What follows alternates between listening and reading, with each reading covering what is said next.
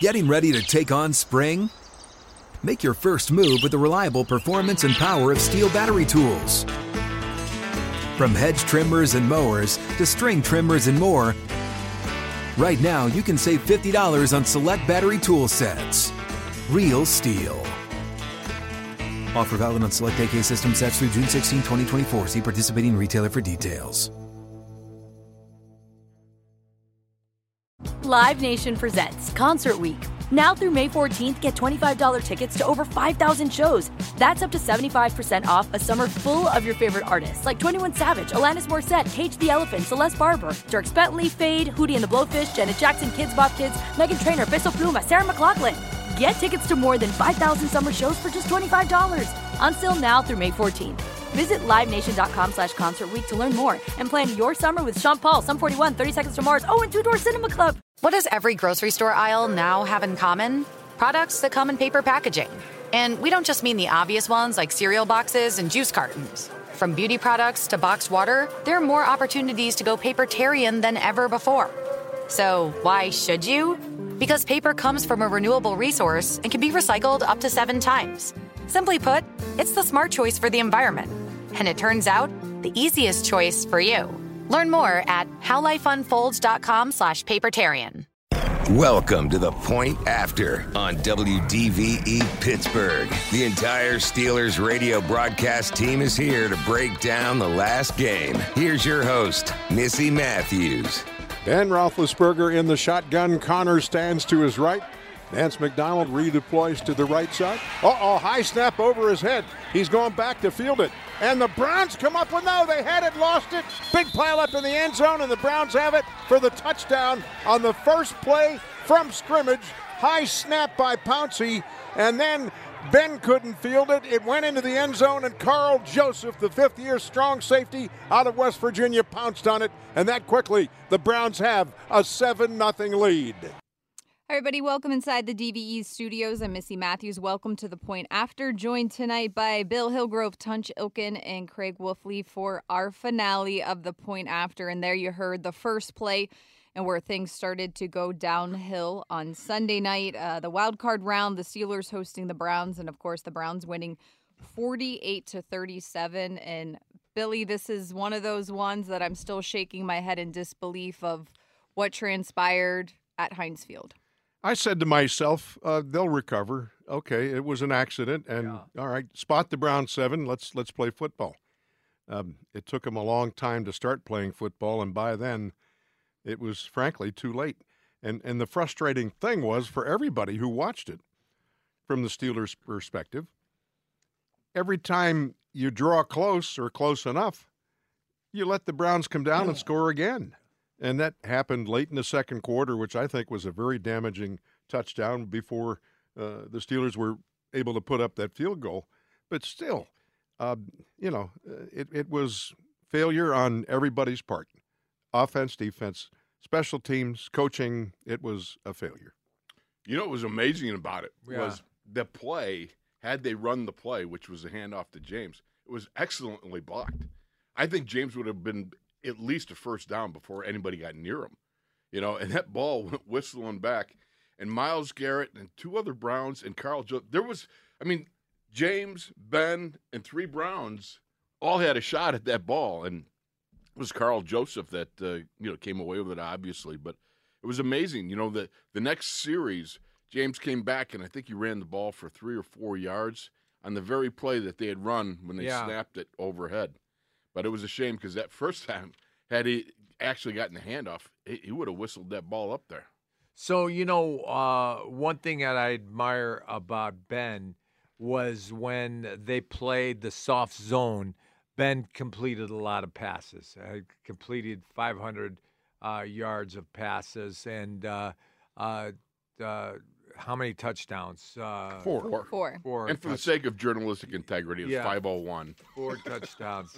And, I admired him, and he was throwing the ball well.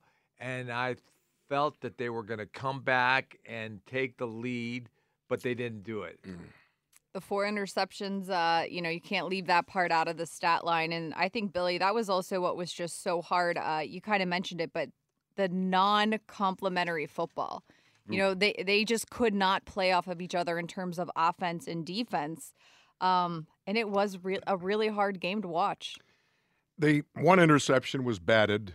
Another one was tipped. Yeah.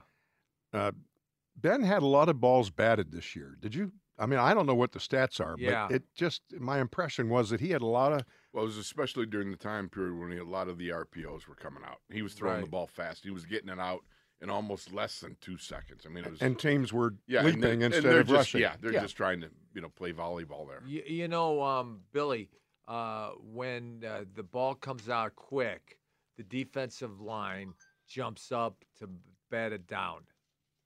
Yeah. And exactly. But the thing that I found the hardest thing was trying to explain to people, because unless you've been in one of those games where it goes immediately bad right from the get-go. Right. Like in '89 when they scored 17 points on us. And every time we turned around, it was a pick six coming back, it was a fumble, it was our defense. I mean, it's like you look at each other in the huddle and you're trying to say, what's going on? And we got to pull this together. And there is a look of panic coming over everybody, because as hard as you try, it makes it worse. It doesn't make things better. It's a weird feeling, and it is one of those games that, in 12 years, that was absolutely the worst game I can think. Yeah. We weren't a whole lot better the next week. Right. That's that time for another story. Clay Matthews scored 2 touchdowns in that game. It was horrible. He made an interception and pick six. He was everywhere. It was like Batman. And then he picked up a fumble and he ran it to the end zone. And when he was on the line of scrimmage, he was saying, "They're coming right here. They're coming right here." It was bad. So bad. Yeah. But it wasn't a playoff game. Yeah. No, it wasn't a playoff Well, game. And we got into the playoffs. Right, but it wasn't a playoff game. Yeah, Thank goodness. Yeah. So we lost 51-0 and then 45-10 Cincinnati the next week. We got better. Yeah. And There was only one way to go. And then we lost, and then we beat Minnesota, the Vikings. Right, the third game. Yeah. The third meeting in the postseason between the Steelers and the Browns. That record for the Steelers now 2-1. What do you think went wrong, Billy? We played the first snap, and it felt like it was just the snowball effect. And like you said, you kept thinking, okay, they're going to come back. But is there anything, kind of less than 24 hours, I guess, at this point removed that you can just say, wow, okay, maybe? I know hindsight's 20/20. Maybe there was an attitude shared by everybody on the team. We should beat these guys. And that's been an attitude for a long time because it's been fact. And this time it wasn't going to happen. Just because you should doesn't mean you will. And just because you want to doesn't mean that you will. Yeah. And they got into a funk and never really recovered until it was much too late. Like I say, when they had a chance to get within striking distance, they'd let them go down and score again. And it wasn't just a running game. It was the passing game.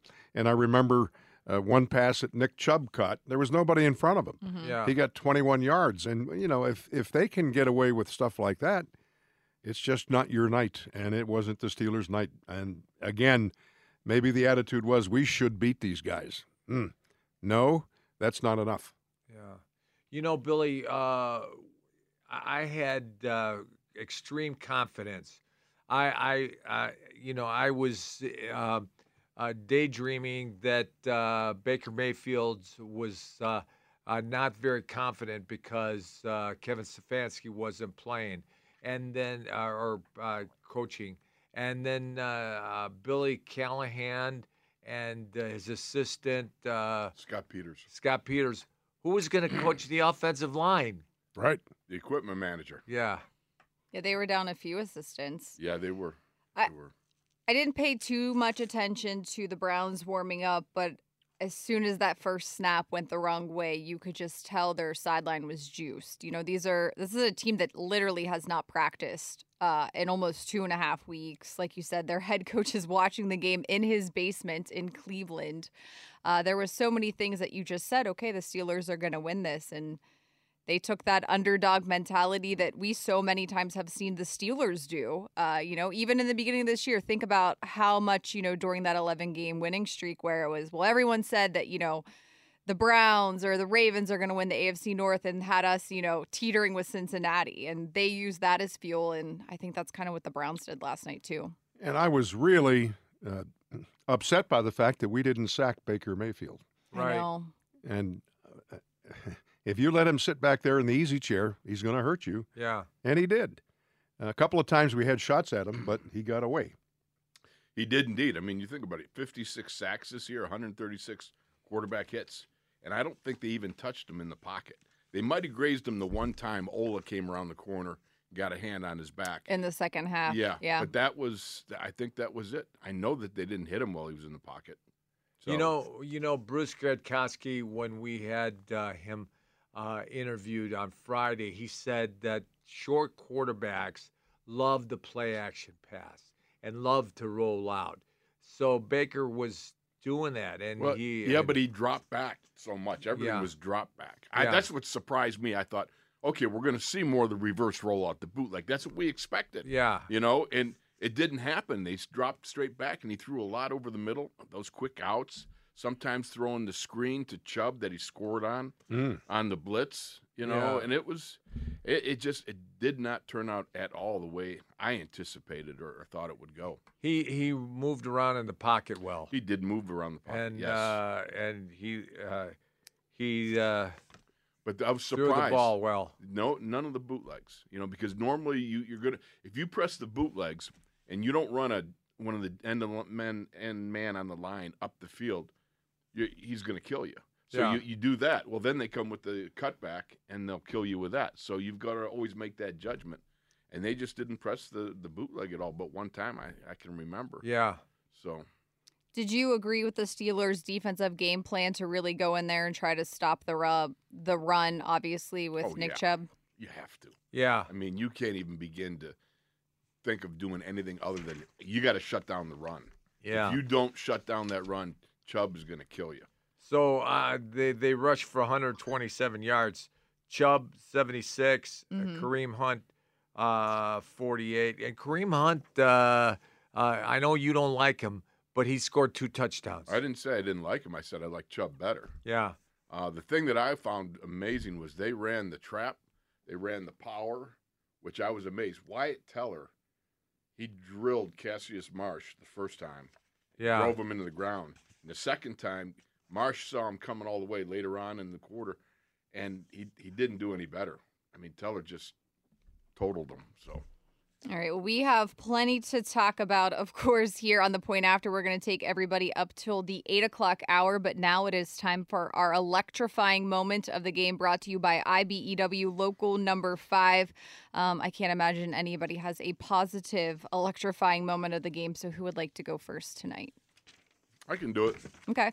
You know what? I did like Chase Claypool, the 29-yarder in the second half. I love the way he ran it. It was a skinny post.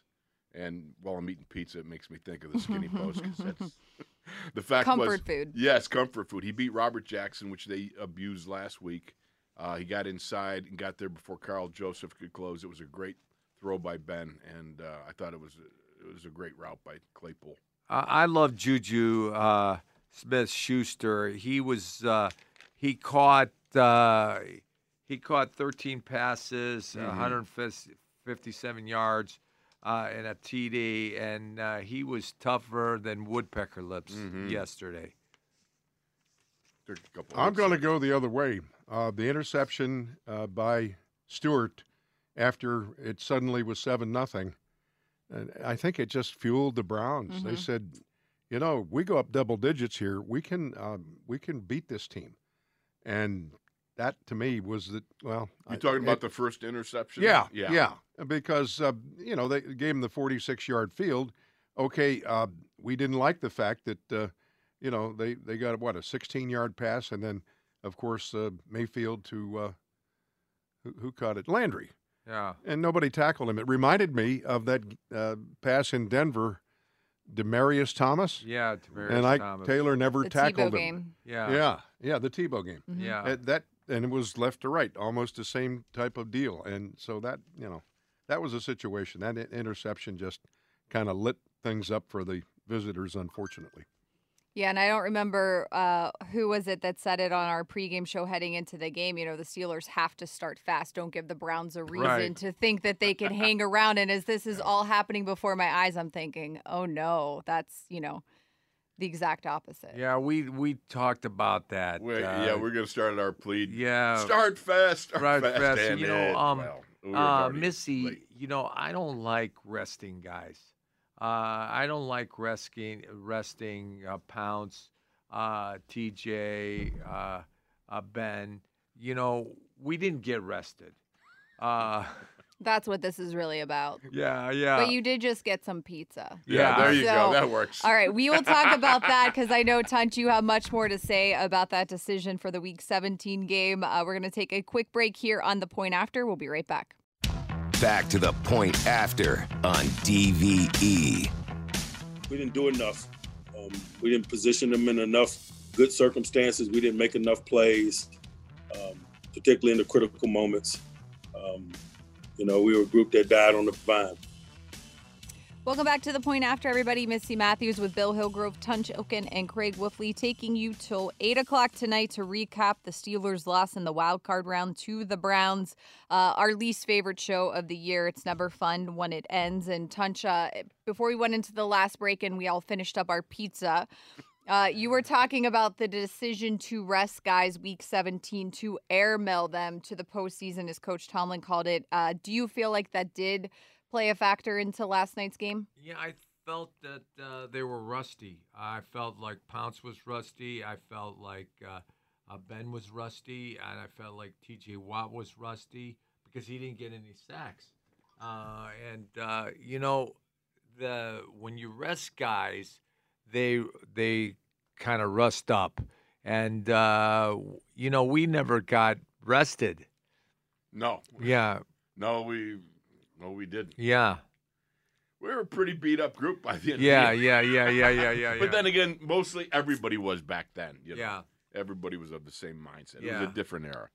But certainly you wonder, the one thing about it was just, again, the slow starting effect. I just trying to figure out how you overcome that, where you overcome that. I mean, it's amazing to me. Yeah. You look at the two teams, Pittsburgh scored 62 first quarter points prior to last night, and the Browns scored 63. I mean, there's not exactly two teams that light it up from the get-go. And, boy, you talk about the Browns lighting it up from the get-go. 28 points in the first quarter last night. It was amazing. Yeah, and Pounce snapped it over his head. Right. And I don't think he would have snapped it over his head if he played last week. Well, maybe not. It's hard to say. You might be right. I don't know. I know what solves it, though. Yeah. You take the snap from under center. There you go. Billy, do you feel like the Steelers were in a little bit of shock, especially when it was 28-0 after the first quarter, and you are trying to figure out how to just put points on the board at this point and get the Browns offense off the field in terms of the defense? They were in shock. Yeah, it was pretty obvious, and you shouldn't have let it. You shouldn't let it affect your play, but it does. I mean, they're human beings, and they're going, "What's going on here?" Mm-hmm. And when you have that in the huddle, offensive or defensive, good things are probably not going to happen. I don't know. To Tunch's point about resting, this team went through the COVID thing and had to adjust to other people's problems. And as a result, really didn't have a bye week. I mean, they did, but they were accidental bye weeks.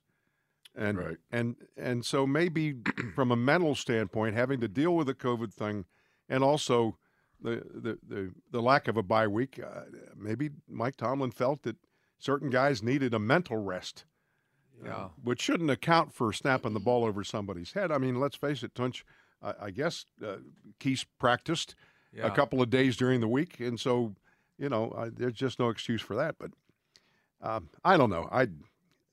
When you get into a 28-0 hole, a little bit of reality sets in. Like, what do we have to do to overcome this? And you can't score 28 points on one drive. Yeah. It's got to be an accumulative effect. and it never got to that point. You know, and Chuck wouldn't rest us. So we were intense. We were focused. We were practicing hard. And we got in fights in the playoffs. Yeah, but, you know, the whole thing about it is I can understand because you don't want to go in. You don't want to chance Ben. If Ben is nicked up, there's mitigating circumstances. And, again, it's a new era NFL. It's not when, you know, the Orcs and Elves in Middle-earth were, you know, battling, doing all that sort of things back in our day, you know. It simply is just a fact of the matter of a new NFL. But you look at the Browns. They didn't practice at all, basically. Yeah. I mean, they had a couple of walkthroughs. And how you don't have your head coach there, you don't have your signal caller there, but Alex Van Pelt is now going to be the play caller, and there's no timeouts burned. There's no delay of games, and none of those things manifested itself. I found it remarkable that there was such a smooth transition. And I got to tell you something. I got done watching the tape again today. Mike Dunn did not play bad. Right. That guard that they put in that hadn't started a game yet, I watched him and went, they better sign him, to a longer deal or something. The kid's got some ability to play. So when we played the Raiders out in the playoffs, we were in practicing in California. We got in a big brawl at the end of the practice. Probably one of the reasons why we lost, too. Yeah. It was just one of those – it was that physical time of year, absolutely. But it just was watching last night again, trying to express to people when that snowball, that avalanche starts to roll downfield, trying to figure out how to put a stop to digging a hole for yourselves, because that's what they did. They kept digging a hole worse and worse. And I know the first thing to do is, when you're digging a hole for yourself, stop digging. Well, they're trying to help themselves, and they couldn't. I think the running game, or lack thereof, caught up with the Steelers. Case in point, okay, the snap, it's 7-0. Okay, interception, they have the short field, and they score. But, you still have 9:48 left of the first quarter and a lot of time to do something about it. But here's the running game. Connor picks up 6. Connor picks up 3. It's 3rd and 1. You bring in the jumbo package, and Derek Watt can't get the first down. Right. Lack of a running game. You punt. 1st and 10 at the 35. Chubb runs for 17. 1st and 10 at the 48. Chubb runs for 20. Right. And we weren't getting plays like that. Our longest run was 11 yards last night. Yeah. And I think the running game, if you're going to start at point fingers, that's where you start. Yeah, we didn't stop the run, and we didn't run the ball. Well, the traps, again, they did a good job on. I was surprised they ran more traps than I thought that they would. I thought they would do a lot more of the inside-outside zone things, and they did that too. But Baker again, surprised me. He really was efficient with the ball. Right. He didn't put the ball in harm's way. He protected it, did a good job there. Chubb is just, Kareem Hunt is excellent too, but Chubb just is a special kind of talent. And not that Hunt isn't. Hunt's got some qualities that Chubb doesn't have, and more so probably in the pass-catching area. Right. And his some of the explosive plays. But Chubb is just really tough to bring down. The kid's got great vision. He sees things, and he accelerates through the hole and does a nice job. Well, especially in the second half when the Steelers, as you said, Billy, started to make it interesting, and you're going, okay, maybe they can do this. They were chipping away, and it seemed to be at least heading in the right direction.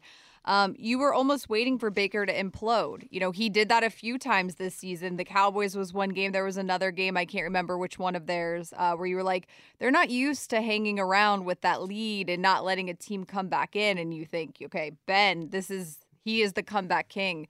But going back to Tunch's point about resting the guys, I think, too, it's also important to remember that it's also a pandemic, and we knew that Joe Hayden had tested positive. We knew there were close contacts. I think that it was also a matter of, obviously he was resting them physically, but they didn't even go to Cleveland. It's like, okay, let's not have them go on the COVID-19 list as well. And going back at the Steelers practice report from last week, Ben and Pouncey practiced every day, which normally they don't practice on Wednesday. A few days, a few times in the latter portion of the season, they didn't practice a lot on Thursdays either, just as a coach's decision.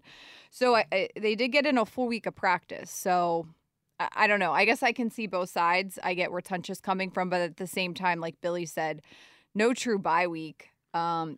Every single one of them, TJ Watt, Ben Roethlisberger, all said how much more rejuvenated they felt from having that little bit of rest as much as possible heading into the playoffs. So I don't know. You think if they did win, you'd say, well, that was the best decision for them. It worked. Yeah. So I feel like you can always, Well, understand, too, that Tunch and I, we walked uphill to the practice field in snow, by the way, both going up and coming back at training camp. So, I mean, that's the way it was back in the day. And we Snow walked- at training camp. And when we played on grass, we'd walk to the practice field.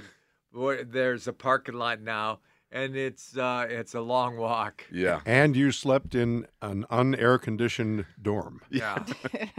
Because I've us slept in old that guys. same dorm. Oh, yeah. Yeah. Boy, did that stink.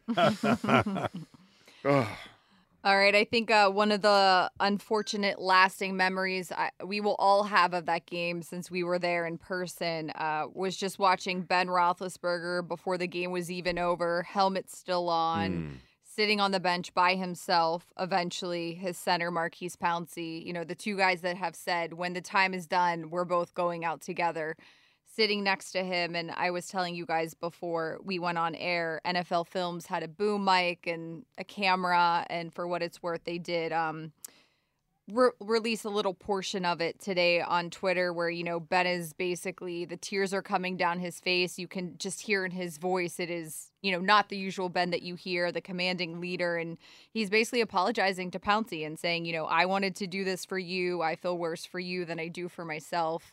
I guess, what do you guys take away when you go back and think of that moment, Billy? When, when Wolf and I in '83 got whooped up by the Raiders, we were sitting on the bench, not crying, but sad. Oh, you were crying. I seen you. It's okay to cry. All right.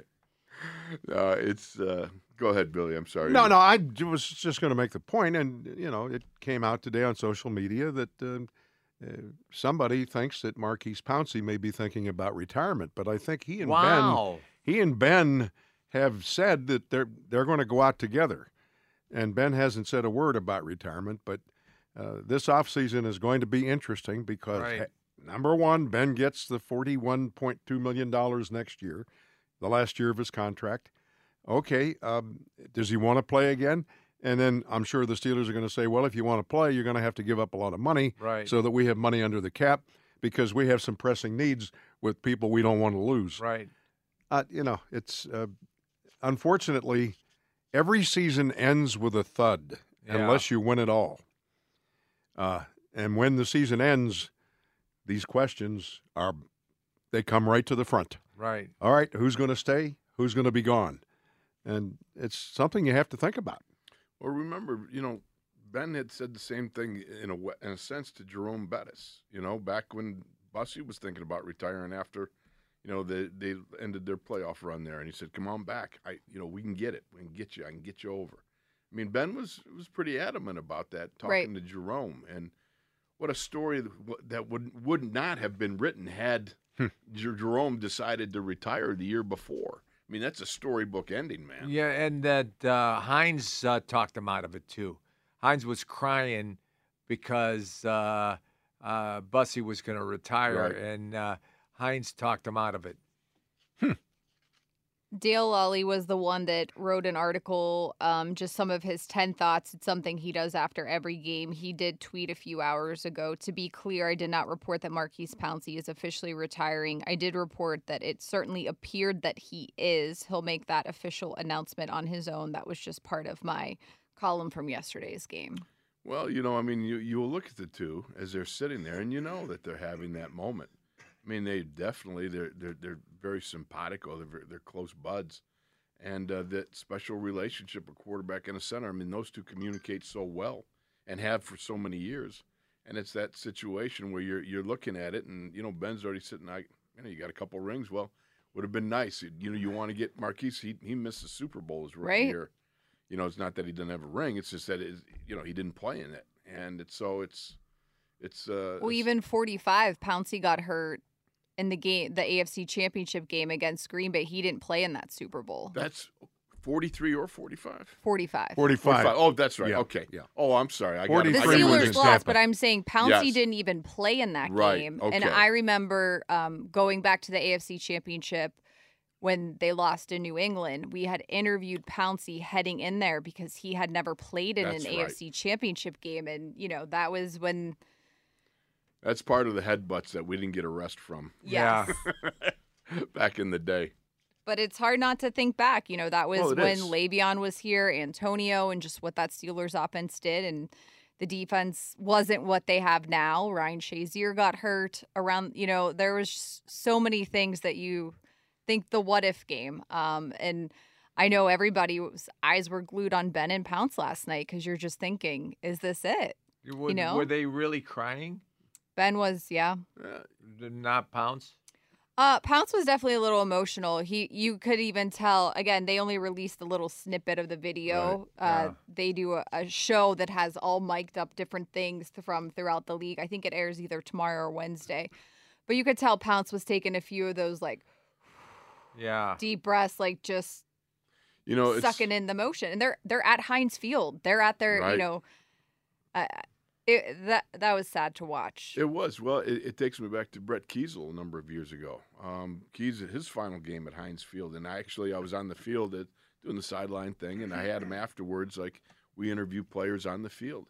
And I remember he was looking around, and the players were walking off, and I can't remember what year it was, but it was walking off, and I said, well, I know what you're thinking, and I if you had any last thoughts, do you have any? But I don't expect you to answer, because you could tell he was becoming emotional as he saw. Yeah, it's that last moment. I remember hanging out and feeling, really wondering after in '89 at the Denver airport after we lost in the playoffs out in Denver and we were waiting for the plane. I was sitting with Chaluch and with Tom Moore, and little did I know that a couple months later I'd be heading off to Minnesota.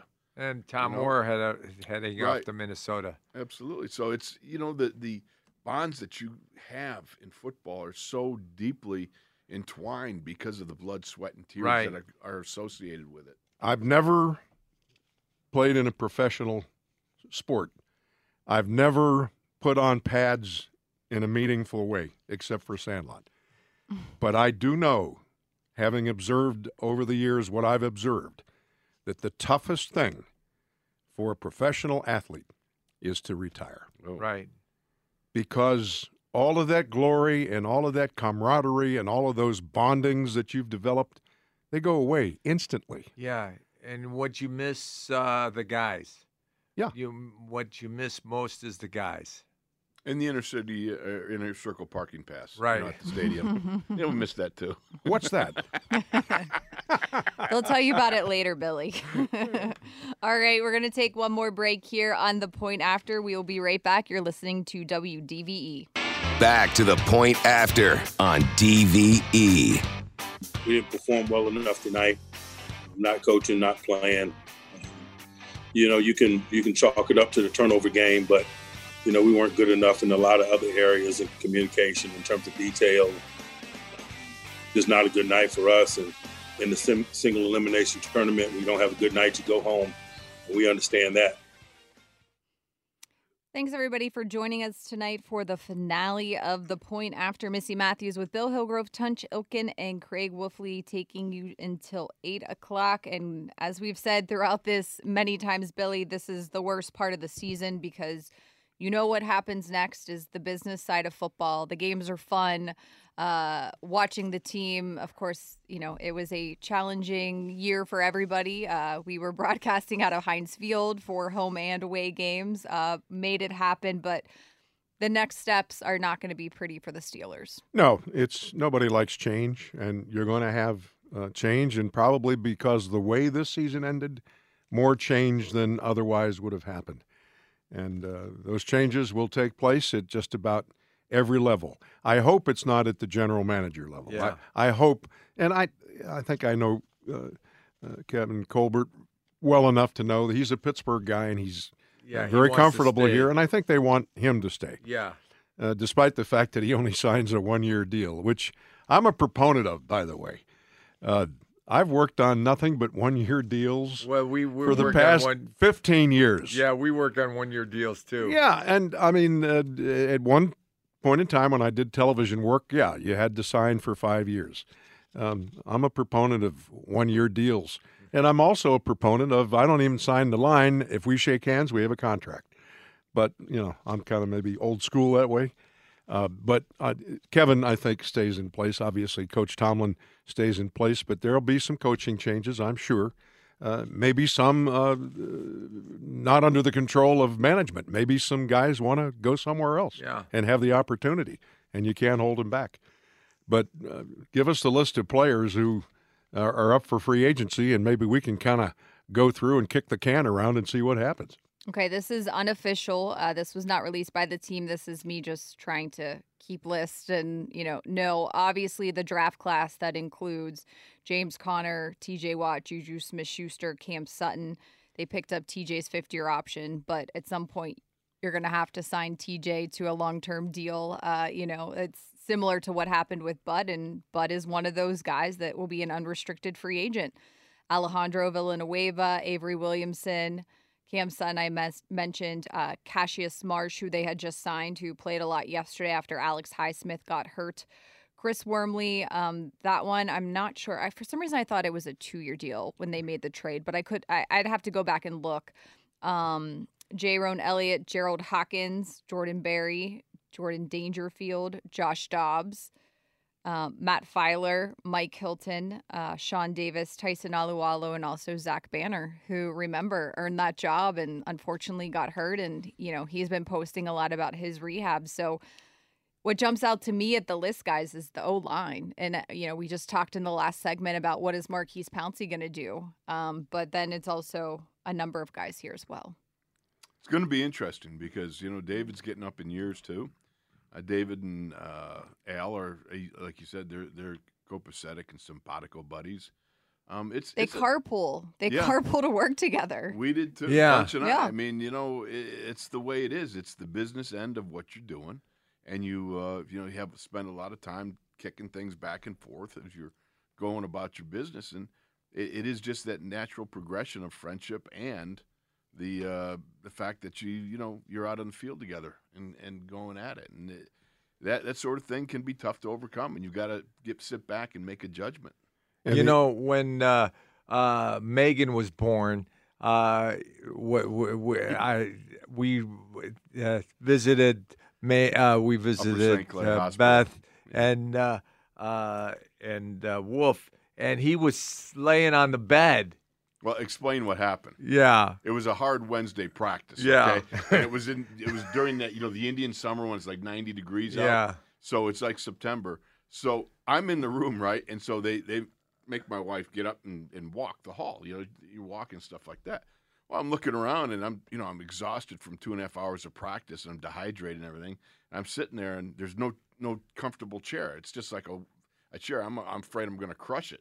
So I'm thinking, well, if she's walking the hall, I'll just lay down in the bed. So I lay down in the bed. In walks Mr. Knucklehead over there. He goes, "You fat pig, get out of the bed. What'd you do, make your wife go walk out? Get up, get out?" She's killing me. Something only best friends could say to each other, right? Yeah, exactly. This O-line of 2020 has to take some ownership of the lack of the running game. It has to. Sure. And No I don't question. know individually where you point the fingers, but collectively they didn't get it done. Yeah. That's well said about it. And if I think the OTAs and the mini camps they're going to be focusing on the run game. Well, they need to. Recalibrating the offense and creating more of a balance. No matter what you do and no matter how great Ben is and the things that he can do, I think you need a vibrant running game to offset some of the things that you depend on Ben to do. You see Baker and some of the scrambling. Well, a good running game can help you in that area. The fact that, you've got a short passing game, you can use that at times, but you can't rely on that solely. And the play action pass needs to come back. And I think, again, under center, and I know everybody's yelling about the fact that I'm an old guy, but, I do like some of the fullback stuff. I'm not saying you have to have a fullback all the time. And by the way, Derek Watt is also pretty good as an H-back. He could even be used as an inline tight end if you need to. The guys, it's not like you sit there and go, oh, it's a fullback only offense. It's not that. You can use him in a variety of ways. In terms of the O-line last night, Matt Filer came back after being on IR. He played at left guard where, a lot of people had said Kevin Dotson, the rookie, was doing a great job. I know you guys really think Kevin Dotson has a future with this offensive line. What did you think about that decision, and did that play into anything that happened? No, I don't, other than 2 penalties. Now, Matt had 2 penalties. The holding call I thought was bogus. Right. I mean, if you watch Wyatt Teller gets away with more hugs than a pre-pandemic Walmart hugger. All right? I'm serious. The guy absolutely engulfs people, and I can't understand it. But anyhow, you got Matt, who the defensive lineman that he had made a move towards Ben as Ben was breaking some of the pocket area, and it wasn't much of a pull at all. And I was like, I was offended by it personally. Yeah. I mean, I've done much better in holding than that. Yeah.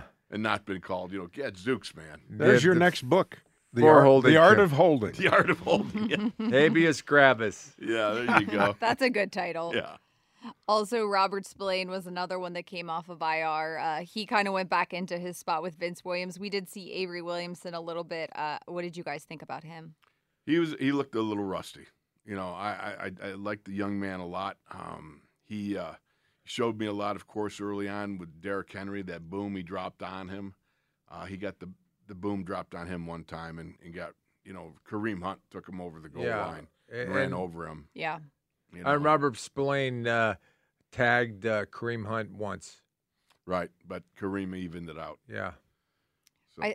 I thought Billy, when Devin Bush went down, we knew that was not great for the Steelers defense. But like Wolf said, Robert Spillane stepped up. But I think, as the season wore on, you realized how much they missed him as the green dot guy, the communicator, and just what he brings and the unicorn. Yeah, I mean, he's the Ryan Shazier of that defense. The Bash Brothers. And as much as we saw Alex Highsmith develop late in the season, he's not Bud Dupree. Mm-hmm. And not yet. You he's add further that up along than where Bud was early on. Yeah. But you're right. I mean, Bud Dupree was a terror before he blew out that knee. Yeah, and he's developing faster than Bud did. Yes, Because early Bud on, took the long way around.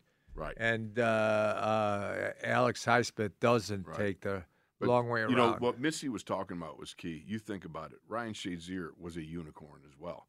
How do you replace a unicorn with